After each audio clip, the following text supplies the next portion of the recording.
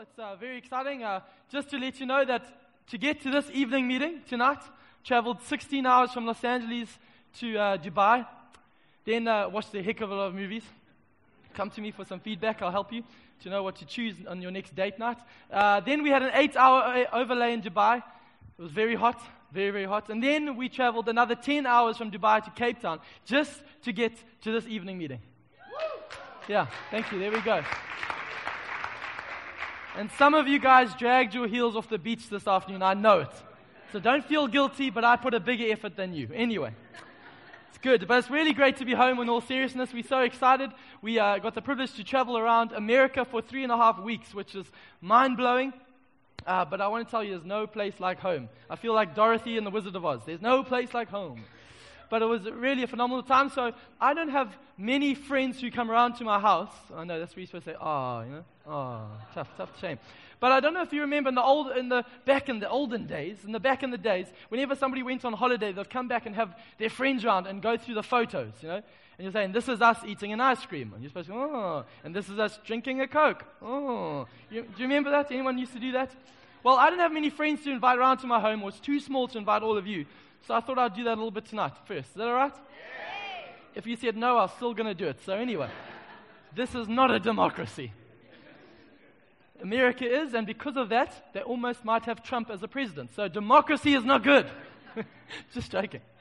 So let's see some of the photos. I want to show you a little bit there. By no means the extent of my trip, but just some highlights. One night, we got there, one of our first nights. This is Radio City in New York. And we walked past there, and we were like saying, hey, there's America's Got Talent on here. So we said to them, how do we get tickets to this thing? And she said, no, it's the finale tonight. We're like, oh, okay. She goes, do you guys want to go? We're like, yeah. She says, okay, hold on. She ran inside, got 2 tickets, gave them to us, said, run on, go in. So we got to be at the finale of America's Got Talent, cheering it on. Never watched it in my life, but I cheered every contestant as if they're my favorite.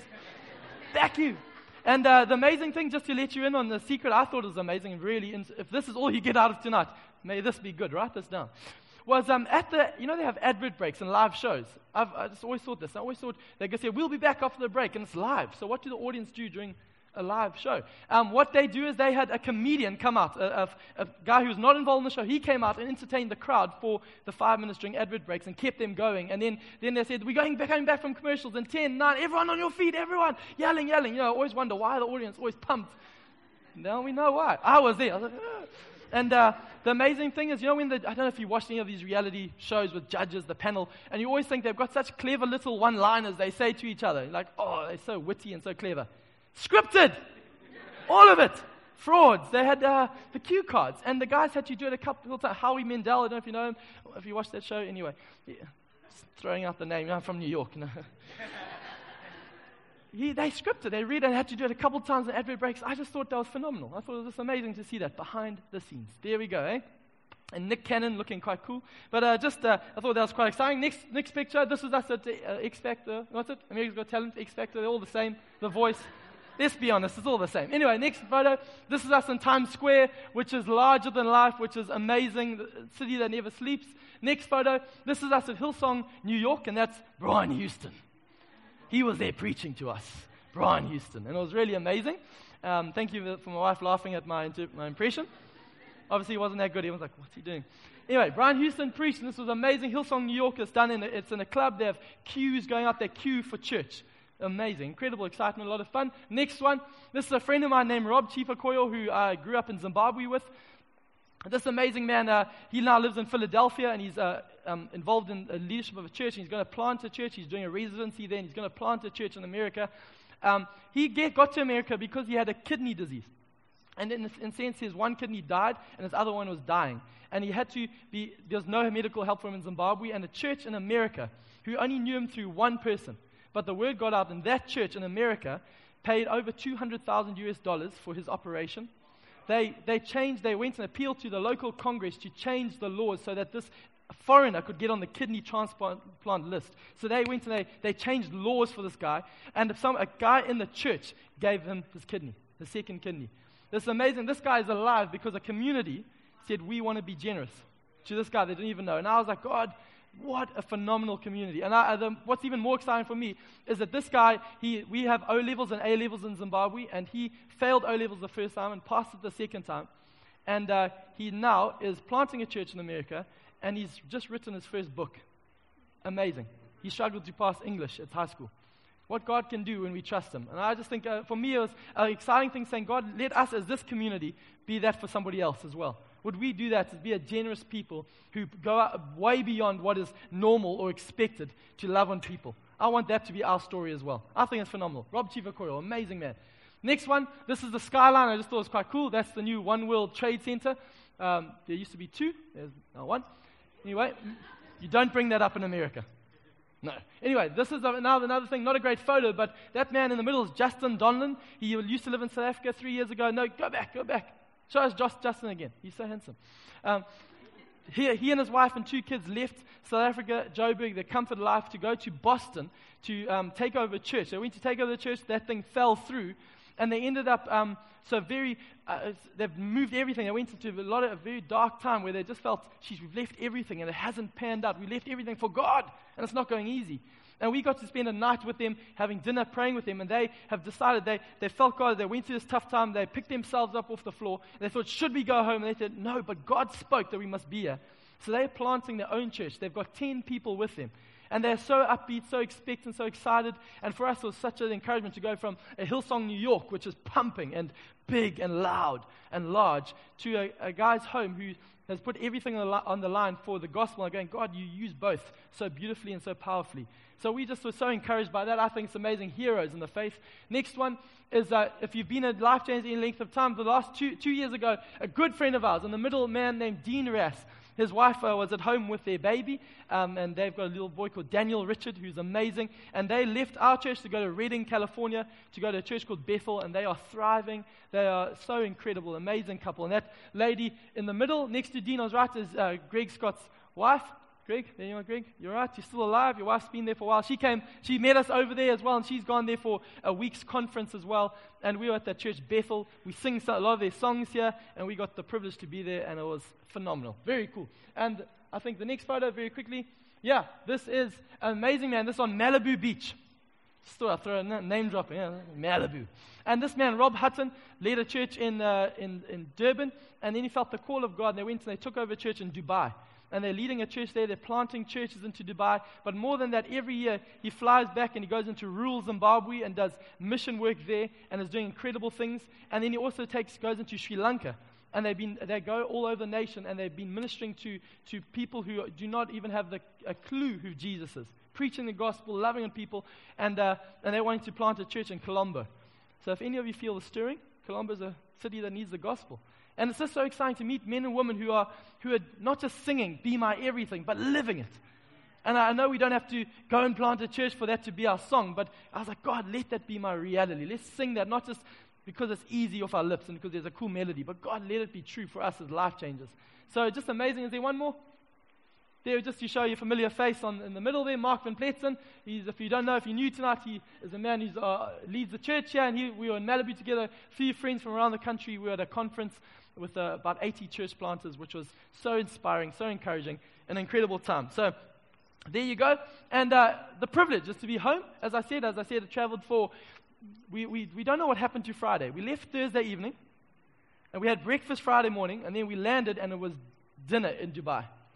So I'm like, where did Friday, the 9th of October go?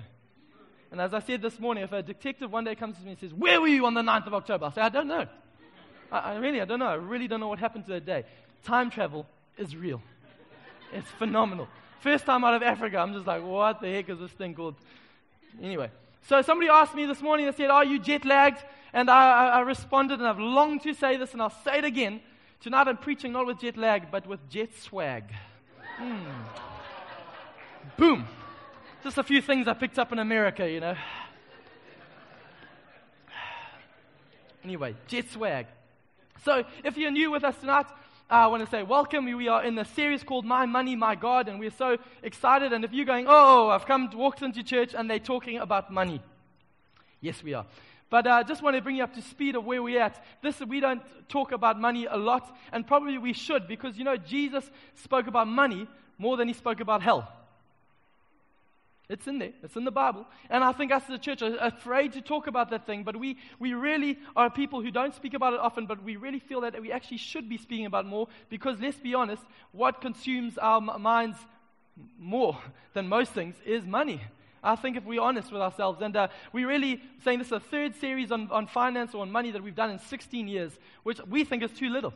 We need to be preaching about this not every week, but a lot more than we have been. And as Malcolm Herbert, who did a phenomenal job, if you were here a few weekends ago, Malcolm Herbert preached, I listened to it, and I was just so inspired by his incredible gift of teaching. And he said that we are speaking to the heart, not to the pocket. That is the desire of the series. We're not speaking to your wallet, but more to our hearts. And because as a famous preacher named Warwick Straydon, who was our worship leader tonight, once said, he said that Jesus doesn't want your money. He just doesn't want your money to have you. Jesus doesn't need our money. He's not going, oh, really? He's not a poor. He's not destitute. He's not in a recession. He's not God in debt. He is a God who is lavished. He has got everything at his fingertips. But he knows that he needs us to be a people who are giving and are generous, because he doesn't want our money to be in control of us. I think that's profound. So the issue of this series is freedom. That's why we're preaching. We want freedom in every area. If you want to know why we do this thing of church and community and why we believe the gospel, we do believe the gospel that brings freedom, that for the Spirit, where the Spirit of the Lord is, there is freedom. And freedom is only freedom when you are totally free. We believe we want freedom in our sexuality. We want freedom in our finances. We want freedom in our marriages. We want freedom in our lives. We want space in life. We don't want to be under bondage of sin and guilt and shame. We want freedom.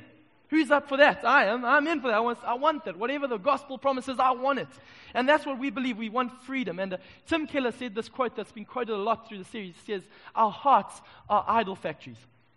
And I find that profound, because I know maybe when you hear idols, you think of those little chiseled gods, that Hindu gods or things like that from the Eastern religions. But I believe idols are much more scarier things than that, because idols are anything that takes the place of God in our heart.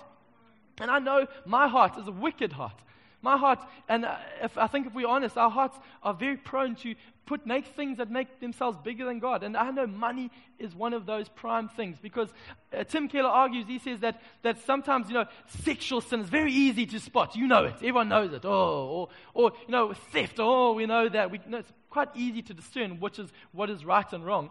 But he said greed is a sly thing, because greed is relative always to there's somebody else who you think is greedier than you. I'm not greedy. Oh, you should see him. Oh, you should see him. Greed is a thing that's why we need this series to show us. The Bible calls itself a mirror that's able to show us what is in our heart, so that we can have freedom. So we're preaching this, and just to make sure that we know this, you might have heard this many times during the series, but we as a church, now, shock horror, we don't believe in a thing called a prosperity gospel. Okay, we don't. I grew up in a country where we used to have, before the offering, before the giving portion, they used to have a mini sermon, which used to compel you to give. And all of a sudden, in Zimbabwe, American accents came out when we talked about money. Didn't understand why. But there was a phrase they used to say that I used to just think, what is it? They used to say this phrase. They used to say, you can't have Mercedes-Benz living if you have go-kart giving. And the church would be like, And I was like, no, taking my amens back. No. What is that about? That's weird. It's making God to be this Godfather, not Father God, but distorting him to be the Godfather, saying, if you give, he will bless. As if he's a jukebox. We don't believe in a prosperity gospel, but on the same breath, we don't believe in a poverty gospel, which says that the poorer you are, the more spiritual. Can I tell you, any gospel that needs you to put another word in front of it to describe what it is not the gospel. There's only one gospel, and it's about the gospel of Jesus Christ. And he is perfect theology. So we want to preach him. We don't want to make up new theologies that are around him. We want to see him. But I believe tonight, as we preach and throughout the series, the grid we look at our money and any issue in the Bible is that we have to look at the Father through the eyes, knowing that he is our Father. That's the lens we look at. God is our Father. He is for us. He is not against us. He wants to bless us. And we have to look at the lens through that, but he's not a jukebox. Anyway, so tonight, that's just a little bit of a prelude. I've got 3 points, and then not foreign things. You probably have heard them many times in the series, so I just want to give it through from my perspective. And then I'm going to call up an incredible man named Andrew Danger McPherson. That's your middle name? No? And this guy's been doing incredible things, and we're going to put some flesh to the theory that I expound up front here. And I'm going to ask him up here, I'm going to ask him a few questions, and we're going to make this thing real. Is that all right? Then we'll call it a night, drink coffee together, have fun. Good. Let's pray. Father, I pray for the next 25 minutes as we chat and interview and just engage with your word. Would you make the scripture come alive? We thank you, God, for our hearts. Right now, even as I preach, God, I don't want to just I'm not preaching to an audience or doing a show. I pray, Father, as a community together, we come to your word and say, we put our hearts on, lay them bare and say, God, would you shape our hearts tonight? Be it through one line, be it through one word that you whisper, maybe even not even as the preacher preaches, maybe something that your spirit lights, God. Will our hearts change? We come humble ourselves before your word. Speak, Lord, your servants are listening. Amen.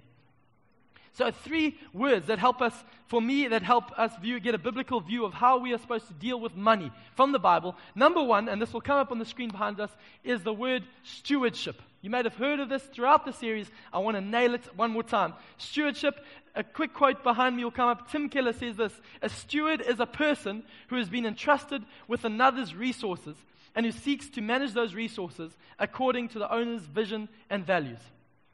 He went on in his book, it's not up behind me, but I'll carry on. He says, the gospel calls us to recognize that everything we have is a gift from God, and that those gifts are to be used for His glory and to further His kingdom. Scripture even calls Christians caretakers of God's gifts and truth. So, the Scripture opens, the grand narrative Scripture, the first posture we call to in everything. Genesis 1:28. God says to man, He says, I'll give you this big mandate. He says, be fruitful and multiply.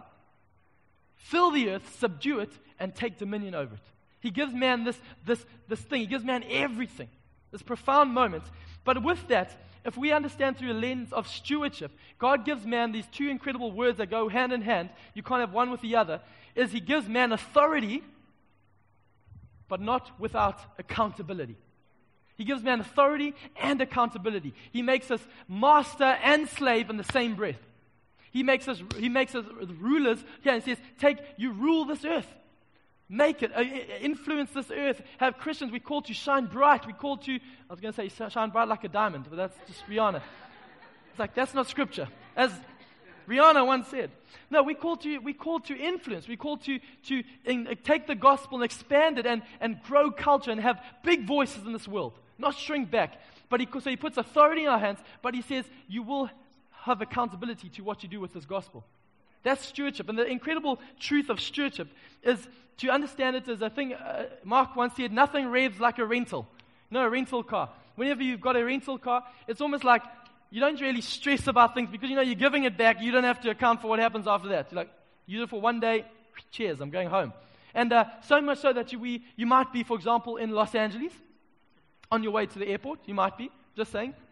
This is just figurative. Maybe it happened, maybe it didn't. Maybe Mark van Pleetsen's driving the rental car. I'm just saying. Might have happened, might have not have. Just saying. And you're driving down one of the main freeways in Los Angeles, which is whoop, whoop, whoop, and you miss the turn-off to the airport. Maybe. So, whoever's driving the car, maybe Mark van Pleetsen, maybe. Driving. Reverses all the way back down the freeway. Maybe. Maybe just because it was a rental car. I don't know. Let's just say, figuratively it happened. Okay? Let's just say that. But I really think that when we live with that mentality sometimes, jokes aside, that we live with, that we don't have to give account for things in our lives. We think it's for me and for my pleasure, I can use it and don't have to give account. We will have to give account with everything He's given us. Can I tell you this incredible truth, is that Fiona is my wife not because of my choice. Can I tell you, I know that because I am a terrible flirter. I didn't do well there. I promise you. My jokes aren't that great. I'm not that cool. Some of you might feel free. If anyone said amen, I was ready to pack it up. Eh? Preach it, brother. You're not. No, but I know that actually, if we understand God, that He is a God who gave me this wife. He gave her to me, and He gives me authority and says, lead her, love her, lay your life down for her. But there's going to be accountability. When I come back, I'm going to say, how's my girl? And when I pray, I go, God, my wife, she's this. And He goes, who you talking about my girl, hey?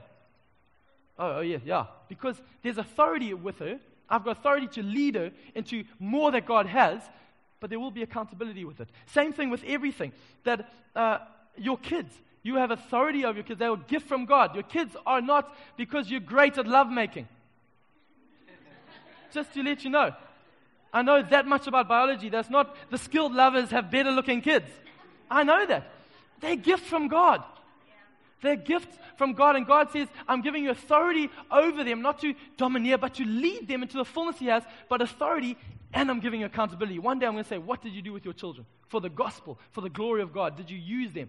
Same thing with my house, with my job, with my time, with everything. God says, I'm giving you authority. Lead your life well. But there's accountability. And for us to understand stewardship, we have to look at every area of our life through that lens, saying, God, you've given me authority. So that means don't abdicate your authority. Pick that authority up. Lead your family. Lead your life. Lead your emotions, knowing that there will be accountability. It's a profound thing for me. Somebody once said, master your money, or it will master you. It's the truth. The Bible says it this way, no man can serve two masters. Basically says, you choose, God or money. You choose who you're going to serve. And I think we have to do that in every area of our life. And the prayer that I've been praying is saying, God, would you master me? Would you master me, God, and would you master my wallet? That's the prayer I'm praying often. And a man, Louis Giglio, did this incredible illustration a few years ago. I saw he put a whole table out and he got a table full of American dollar bills, just full. So it looked very impressive. Not Zimbabwean dollars, American dollars. Amazing. And what he did was he got a dividing ruler thing and he pushed aside what was like 10% of it, and he started speaking about tithing. And now, let me tell you this, a disclaimer, we believe in tithing. If you weren't here last weekend, I listened to Mark's sermon on the internet. Go listen to it. He spoke about tithing in an expert way. And I want to say, go listen to it. Go and get a revelation of what tithing is. But Louis Giglio said this incredible thing. He says, sometimes we think that once I've just tithed, 10% is God, the rest is mine. I've tithed. Don't tell me what to do with the rest of my money. I've tithed. And he said the problem with that is we end up making God seem like a waiter. Who else do we give 10%? Oh, I think he did a good job tonight. We'll give him 10% this month. Yeah, well done. As if he's there to serve us. But when we understand stewardship, he's the master, he's the Lord, he's the king. This is all his. Can I tell you right now, this might shock and scare you. All of your money is his. All of it. Every last cent. Tithing is just the starting point. It's all his. And we have to choose, saying, God, with all of this, I want to be a steward of all of your money, God, and how I'm going to use it. There's nothing of it that we can just spend whatever we feel like, because God is calling us to account. He said, I'll give you authority, how to spend your money. You can spend it, but there will be accountability to it. Sounds heavy, but it's so freeing. It's so freeing because it brings order, brings freedom. So stewardship's the first word. We'll tie it all together. Second word is contentment. Genesis 1 tells us authority is given and with accountability. Genesis 3 goes on and speaks about the fall. And you've probably heard this many times if you've been in church. But if not, if you're new to church, let me bring you up to speed. What happens is that man is given everything. And this is just a very quick version. Satan comes and says to Adam and Eve and says, God gave you everything, but he's withheld that tree. And he points them to something that they don't have. And they go, oh, you're right, we don't have that. Oh, wow, how can God be so cruel to us? God gave them everything. Oh, we want that. We want what we don't have. And discontentment sets in. The first discontent heart man sins because they were discontent with what God was wanting to give them. And I want to say, when we don't allow God to be king in an area in our lives, we allow our appetites to take over. Let me say it this way. I was just thinking about it, and I was very crude this morning, so I'll try not to be. Just was a little bit overtired, so I just was saying things. Sheesh, you missed out this morning. But I want to say, but it's a sort of understanding that God gives us authority, but he gives us our appetites. Appetites are good things. So here's the thing. Sex is a beautiful gift from God. It's a gift from God. I heard a few amens from a few men, just to say. Amen. But he gave us in a context. But the problem is, he said to us, he says, sex is a beautiful thing, but he says, control your appetite. I don't know if you've met a teenage boy or teenager, they go, I'm so hungry I could die. They're not literally going to die. They just they can't control their appetites. And and I think we live with that. And in sex, we're not led by wherever our lusts or our desires take us. I mean, that's what the problem with us is, with the world today, is men, and I just say this to take full responsibility, don't even, women I'm sure also as well, but we are led by our lust, not by what God has called us to. We're led by, I'm horny, I'm going to have sex, man, I've got to have a release. I got to do it, I have to. I'm going to die if I don't. We maybe don't say it that way, but we live by our appetites. But God says, control your appetite. You have authority to control it. Son, daughter, control your appetite. But it's this profound thing. So God gives them everything, and yet they weren't satisfied.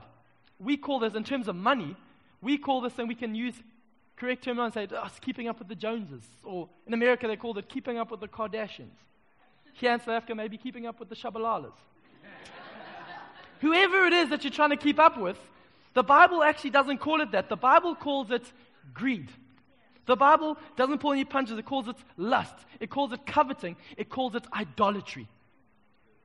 Wanting what you don't have and desiring it more than what God has given you, and not being content with what God has given you, is called greed.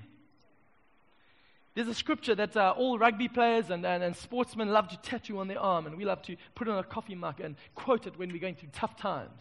And it says, I can do all things through Christ who strengthens me. I can do all things. Repeat it after me. And we say it a million times thinking it's a beautiful scripture, but we have to understand the context of it. It's in Philippians chapter 4, the verse before that, Paul is talking about money. Not trials, not challenges, but money. And he says, I have had much and I have had little. And he said, I've learned to be content in all these things because through Christ who lives in me, I can do all things. Amen. Profound thing that scripture that we turn into a little mantra is actually to do with money. And Paul's saying, I am content whether I have a lot or whether I have a little. Now, we're not saying have a lot is bad. We're not saying having little is bad. We're saying whether your heart attitude, if you're content, that's the issue. And the profound thing here is that the way we get content is that it's not determined by our circumstances.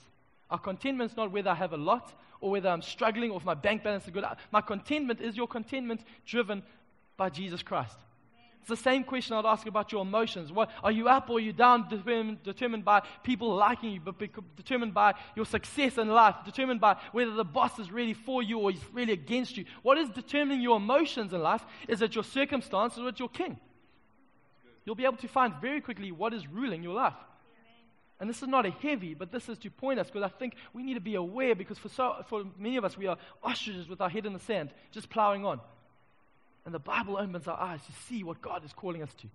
And that's what I'm hoping to do tonight. But this story goes on. Hebrews 13 verse 6 talks about that we can be content in all things because He has promised He will never leave us nor forsake us. I want to say this, and it's a profound thing for me. I read the Old Testament, and the nation Israel, who God's chosen people, they never did well with blessing. Every time they were blessed, they stuffed up and walked away from God straight away. Now, I'm not saying blessings from God, and He blessed them, He gave it to them. But I think we're in more danger when we're blessed from walking away from God, because we make the blessing the king. We make the blessing the desire of our hearts, and we end up walking away, or our hearts grow cold. So I'll say, whether you're in lots, rejoice. Thank you, God. Whether things are going well and finance is flowing, beautiful. Thank you, God. But say, God, can I keep my heart content in you? Whether you're in lack and you're desperately wanting more, yes, trust God for breakthrough. That's beautiful things. But make sure, I think this is moments, these are only you can know. As I said, greed is a very subtle thing. No one else can audit your life for you. Only you will know your heart. But I'm saying, you in the Spirit of God, but saying, God, is my desire for more because I'm wanting to be something else, wanting more because of on my hands, or my content in you? We'll tie this all together. But I think they're good questions to ask. Third and final posture, possibly my favorite. Number 3 is generosity. Genesis 1 asks us to be stewards. Genesis 3, the man gives up contentment. Genesis 12, as man gives it up, God restores the mission back to mankind through a man named Abram, and who becomes the father of faith. And he says to Abram, he gives us a hint of what God's heart is for mankind. He says to mankind, I want to bless you. It's God's desire. Don't hear what I'm not saying. God is for our blessing. He wants to bless us, but there's a comma, and he goes on and says, I want to bless you so that you will be a blessing to every family of the world. He wants to bless us so he can bless through us. The blessing is not to stop with us. And I love this understanding because John 3 verse 16 says, for God so loved the world that he gave. A clue if you want to know what our God is like, he's a generous God. He gives of his best. He's not withholding. If you're saying, where's God? And maybe you're new tonight saying, I'm going through a tough time. I don't know where God is. I want to tell you, God is still for you. He's still desperately to pour out his love. He wants to, his hand is outstretched to you. He has not retracted it. There's nothing you can do so that's too terrible for him to pull his hand back. But he says, take hold of it. Take hold of it. Take hold of what I'm giving you. But if you want to know, that's underlined in my Bible. God gave, and he's a giving God. And we need to understand this lens of our God because we're never more like God, I believe, than when we are giving, than when we are being generous. Because it's who he is. It's the very character of our God. He's a generous God. Genesis 1, he gives the planet. John 3, he gives his son. Acts 2, he gives his spirit. He's a Father who's pouring out all the time. And I really believe strongly that our generosity does not start with the state of our bank account. It starts with our view of God. Amen. I know some of the most generous people. The most generous people I know are people whose bank accounts are not positive often. But they're people who've got a revelation of the Father. And I say, God, give us a revelation of you. It can't be compelled. It's not a program. It's not a thing, a preaching sermon. Let's be generous. Okay. They told us to, so let's do it. No, it has to be a revelation of God. God, show me who you are, the generous Father. And then change my heart, God. That needs to be a posture we get. There's a story I told this morning, but I found it to be profound. Years ago, when I was a teenager, my church there was going on a mission trip up to the Congo for 5 weeks. And the flights to the Congo are very expensive because it's the Congo. Okay? It's out there in the jungles there. But and I really wanted to go on this trip. But it was a very big amount of money to go on this. And I remember asking my parents, and I had, as a teenager does, no clue of our financial state. I just thought money just came from everywhere. Oh, I have food tonight. It's cool. Where did it come from? Don't know. Don't care. It's good. And so I didn't know, but I asked him, and there was not an abundance of extra cash lying about. So unbeknownst to me, and only the full reality of it hit me years later, my parents sold their second car, the second family car, to fund my trip to the Congo. Profound thing. It was an old car, of course, but it was an amazing thing where they sold this car at great cost to themselves, great inconvenience to the family, so that I would go. They did not know how important that trip would be for me. That trip was so significant. It changed the trajectory of my life, what I wanted to give my heart to for the rest of my life. God did deep things in me and changed what I would be doing for the rest of my life. My parents didn't know that, but I love the fact that they sowed in faith before they could see anything. They could see no facts, and yet they sowed. They did not know. It could have just been another thing, but my parents sowed in generosity, and I found that so profound because for me, we have to be a people who learn to sow even when we cannot see.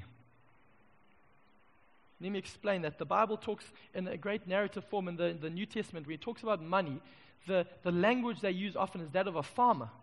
And maybe us city slickers don't really understand this, but Paul talks about that when we get a salary, just to distill the theological concept here, he says when you get money, there's two ways to look at it. Well, there's one way to look at that there's two elements to it.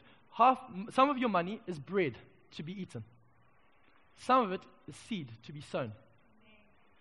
The problem is, some of us don't know that. We think our salary, everything we get in, it's all for our consumption.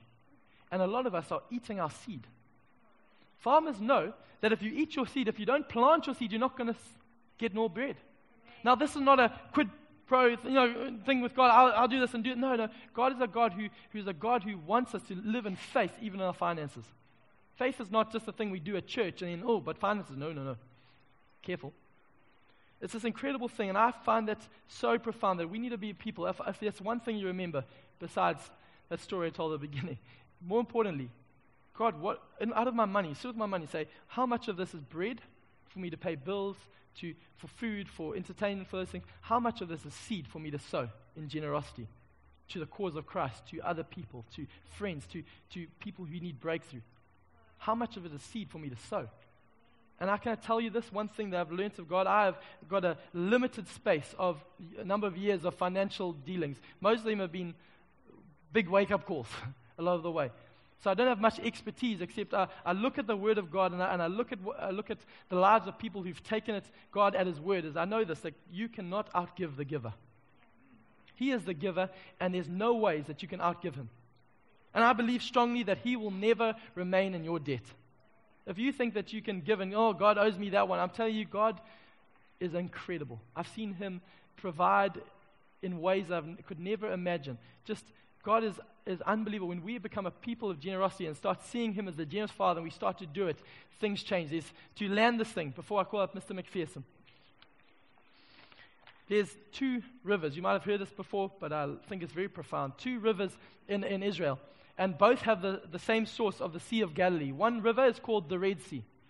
There's another one called the Dead Sea. The Red Sea, if you follow it, is teeming with life, full of fish, full of agriculture happening, and people, families gather, the whole the nation gather around. Their life revolves around the Red Sea, full of life. The Dead Sea, from the same source, is like its namesake, dead. It's a phenomenon. There's nothing lives in it. You can float on it because the soul content. It's like this crazy, it's just dead. Red Sea and the Dead Sea. The incredible reality of that is they both have the same source. The only difference is one has an outlet. Both seas have the same source, only one has an outlet. God is calling us to the people. He wants to bless us so He can bless through us. He's calling us to be conduits of His provision, conduits of His blessing. He's wanting to show a world who don't think He's good, that He is good, because we are people who mirror our God, who says, I'm a Father who gave, and His church are not people also going, But we are a church who are doing this as well. Yeah. Church who say, sheesh, you look like your Father. Hands outstretched, giving, being generous with time, generous with emotions, generous with finance, generous with food in the fridge, generous with helping people who can't pay rent, generous to the cause of Christ, generous with our money. Can we be that sort of people? It doesn't start with a series of money. It starts with the revelation of God. So I'm going to call up my good friend, Andrew McPherson. And we're going to ask him a few questions where the rubber hits the road and see how well he does. No, I'm joking. Not a test. But maybe. This is Andrew McPherson. He's married to Tandy and got 2 amazing girls. You may know him as Andrew Danger McPherson. Take a seat, Andrew. Let's give him a round of applause. Amazing man. Very quickly. Andrew, you've had an incredible year. A year of lots of, I think, I love your story because it's a real story. It's not just, people often think, come to God and He'll make you wealthy. Not the case. And you're a faithful man. You're a man who serves God. You're a man who leads a life group. You're a man who leads a serving team. You're a man who prays. And yet this year's been hard in a number of senses. So can you bring us up to speed what had happened at the beginning of the year and some of those things, and then talk us through the year, what God's been doing in this area of finances and contentment. Thank you, Brett. Gabe, it has been I feel like I need something to rest my arms on. You're looking good. You're looking good. Every week. You do it well. Yeah. You do it well. Yeah, it's been an interesting year, but I'm going to backtrack just a little bit.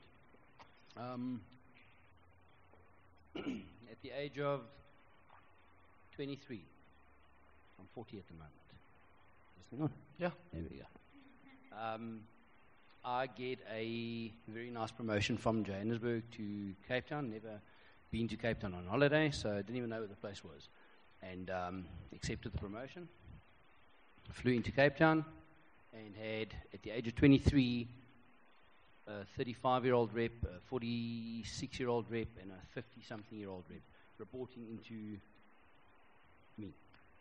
I had no idea other than how to lead people or how to manage people, but all I did know was how to sell. And it's a toy company, and that's basically what I could do. And over the years, you acquire the skills and you climb the corporate ladder, and in a very short space of time, I started earning ridiculous money, really a lot of money, driving all the fancy cars and living pretty much where we were comfortable to live. And there was an arrogance about me. I'm that good, I deserve that car. I deserve to live where I'm living. Got a beautiful young family, and then God takes you on a journey, and you start. He takes some things away. It was a journey that started whereby I was asked to trim 43% of my staff complement, and I had a manager's cap, and I had a heart that was yay big, and I made a hard decision, and I bowed out, and pretty much resigned, and by default saving everybody else's jobs. And please just hear my heart. I'm not trying to put the focus on me, but that was a 4-year journey, and in that 4 years, we saw ups and downs, and had good times, had tough times, had very tough times. And then, God has a way of just dealing with you and taking away the layers, taking away the layers. And eventually you get to the point where you have nothing but God. The phone calls to the bank manager for the overdraft and for the credit cards, and to a brother and a sister and a mom to bail out. All those avenues are exhausted. So you get to the point where you honestly have nothing but, where you get to the point where you just say, Lord, I surrender, I'm here. And that's pretty much where this year started for us. So I left the company that I worked for. I went on my own for 2 years.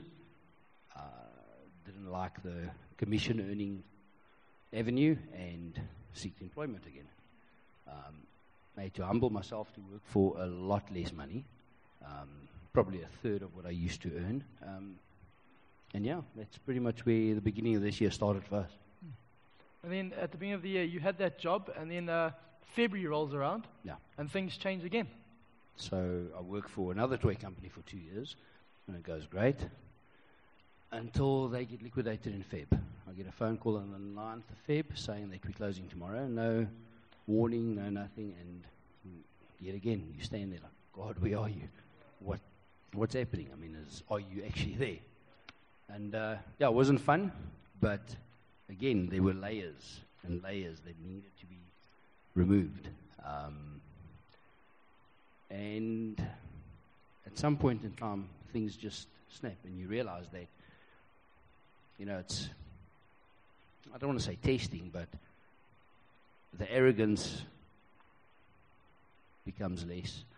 You start standing on the promises of God, where you don't read the Word of God anymore like a storybook. When it says, do not fear, you stand on that. When Proverbs 3:5 says, trust in the Lord with all your heart, and lean not on your own understanding, in all your ways acknowledge Him, and He will direct your path. He will direct your path.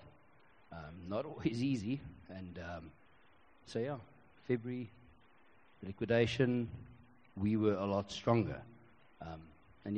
Yeah, I love, for me, knowing your story, that's a huge insecure time for a family as well. You've got 2 girls, you've got an amazing wife, but I think anyone would be insecure. Suddenly, provider is no longer provider in that sense, and that inside of you as well must be a challenge as a dad of the home. Tell us your response to that. And I know there are dark days, there are tough days, and because jobs didn't open up straight away, and things, you couldn't find work in that way. And so what did you do? How do you balance trusting God and actually but also being proactive and saying, but I'm going to push in and lead my family and lead looking for new avenues? So in your quiet time, you just start getting a lot more sensitive to the Holy Spirit, the prompting, and those great ideas that you think you have aren't your ideas, they're God ideas. We just need to get to the point where we start being obedient to that prompting. And that for me was the case. We at the time were part of a life group, and I know the life group leader at the time struggled with where does the church fit in? And in his mind, church must pay the rent, or the bond, and the cars, and the food. And I think that's the last thing we needed, because the character building, the development that happened, and the trusting that we pretty much were forced to trust. Had somebody paid my bond, I wouldn't have experienced that. I wouldn't have gone through that. I wouldn't have had the opportunity to trust Him. And that's an awesome time. I can reflect on that now and say it was an awesome time because it was a time of equipping. But you've got 2 teenage daughters, and Dad, we don't want scrambled eggs for dinner again. You get to the point where you're just a little bit more transparent, and you don't have to divulge everything to them, but you need to, for their growth, share some within reason. Beautiful. At 13 and 15, they can also only accept and absorb so much. But again, the prompting, Lord says, share that, and that's what you share with them, age appropriate, and so yeah. And then because I love that vulnerability, but then you moved on and you started you started doing your own stuff as well to make things happen. Can you tell us about that? Just around, say, I think a lot of us often we pray, God, would you change my circumstances? Yeah. And then, but God is also a God who says, yeah, but step out in faith as well. Sure. Faith is not waiting; Yeah. it's also actively waiting. It is definitely that. But just to add to that, so you're unemployed. I was unemployed for 5 weeks after they got liquidated. You can sit at home and feel sorry for yourself, or you can surround yourself with godly men in a little 18 square meter garage and go and gym with people like Mr. Roberts there. And just apart from the spiritual muscle development, or the muscle development, the spiritual muscles they grew. And you sit there and surround yourself with godly men. And that's a choice. And boldly stepping out and just whatever the prompting is to act on whatever God has put on your heart. So there was a lot of things that I try to do in my own strength, because as a man, that's what we try and do. You're the provider and you want to provide. Of course you do. But if you're trying to do it in your own strength, it's going to take you to a point. You can't do everything. So just standing, leaning, trusting, taking the word of God literally, and acting on it. And then things changed, and again, God opened a door that was supernaturally opened, and something that you didn't see coming. Sure. Talk us through that high point and what God's doing there. Yeah. So God did open a door. Still in the same industry, a little bit of toy on the side. Not earning what I was needing to earn to pay what I needed to pay. And what I had done was, because of my background, I used to fight, and a personal training avenue, if you will, opened up where people started approaching me and giving me handfuls of money, saying, please, coach me for the month. And if a gym contract cost you X, 2 people came to me and giving me, I promise you, 6 times that amount for the month, saying, please, show me how to lose weight, show me how to defend myself, show me. And those are all just little things that I believe God said, I'll show you. You believing, you trusting, this is how it gets done. Beautiful. So it was phenomenal. I mean, it's, we all say we don't hear from God. And sometimes we don't hear audibly from God. But people approaching me out of the blue, and I'm talking about meaningful amounts of money.